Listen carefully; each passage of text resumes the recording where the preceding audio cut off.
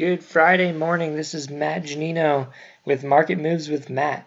In this podcast, we help you to understand how to invest better with the market, the U.S. market, the currency market, the global market. So this knowledge is going to help you have more money at the end of the day when you retire. So take in what I'm saying, but understand I'm not a financial advisor and this is not financial advice. I'm just sharing some knowledge with you, hoping that you can use that knowledge to better push you towards financial success. So today I'm going to be talking about some of the Fed minutes in the last Fed meeting a couple days ago.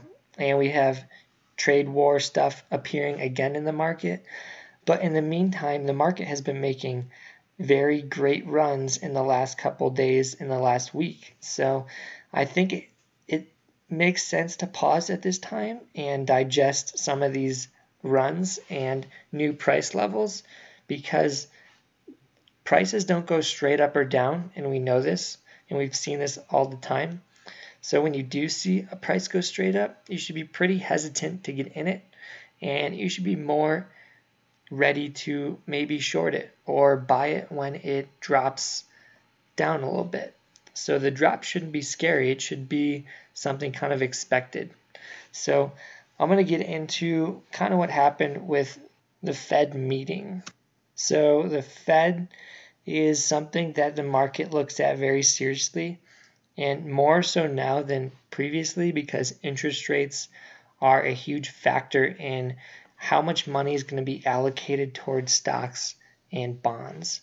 Because right now there's a huge discrepancy between bonds and stocks, and mostly it's in stocks. As you have seen, the last 10 years interest rates have been low, and that doesn't make bonds attractive because you can get a higher yield from a dividend of a Kraft Heinz stock or maybe an Apple stock. So you get to be in a company and experience the growth of it, be a part of something, and you get the yield. So it's the best of both worlds. And the interest rates have been so low, it's been possible to just plow most of the money into them or into the stocks. So we have been watching the Fed meeting to see if interest rates are going up, and they did raise them Wednesday from 1.75 to 2% on the US benchmark. So it's a 0.25% move, really normal. That's what they've been increasing the rates by in the last couple years, just a 0.25%. But this makes the 10-year yield go up. This makes the 20-year yield go up. And those longer-term bonds are getting more attractive and more attractive. And soon, if they're reaching 4%, 5%, like I said, we're going to be seeing some competition and a lot of money being moved from stocks to bonds. And this is going to affect the market direction and how much money is going to be in the market. So this is something to watch out for. And they did increase the number of interest rates they expect to have this year from 3 to 4. And the last Fed meeting, it was kind of shaky if we were going to get a fourth. But in this Fed meeting, it seemed pretty obvious that there might be a fourth rate hike this year. And that was not priced in the market. And as you can see, when things are a shock to the market or not priced in, they end up making the market a little scared. And we are seeing some selling off on Friday, possibly because of the interest rate increase this year, or possibly because some of the other things the Fed says. So I'm going to get into what else the Fed saw and what else they are saying, because that is all being priced into the market as we speak. I don't believe in the efficient market hypothesis. So I think every news that comes out has to be priced in the next couple hours or days. Just like the Trump trade war stuff, that when it first came out, volatility was high, so you saw huge spikes and huge jumps, and we saw 3% moves, 2% moves, which are super uncommon on a daily basis. And this is all because the trade war stuff was new and the trade war stuff was not priced in, and because volatility was high. Because now volatility is low, and you see us not really worrying about what Trump is doing with the trade war stuff. It's mostly, in my opinion, a distraction of what great companies are out there, and people are selling some of these great companies to weaker hands, probably value investors or banks. So you have to be smart and hold on to these great companies even when it gets kind of scary.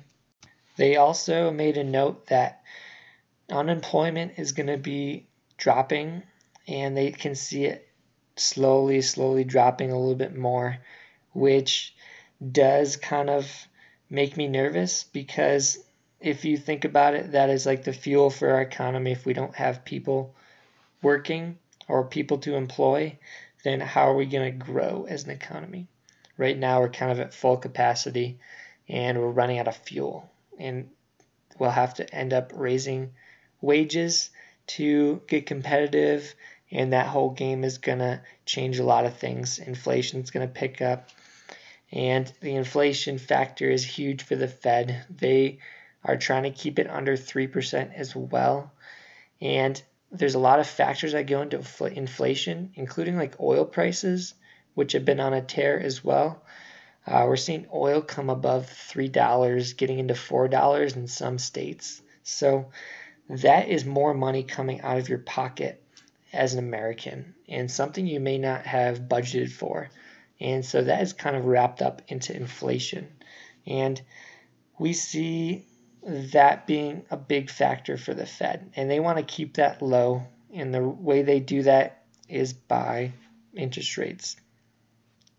So that was another interesting thing I found in the Fed minutes. I also saw the outlook towards this year. We're seeing 2.7 GDP predicted.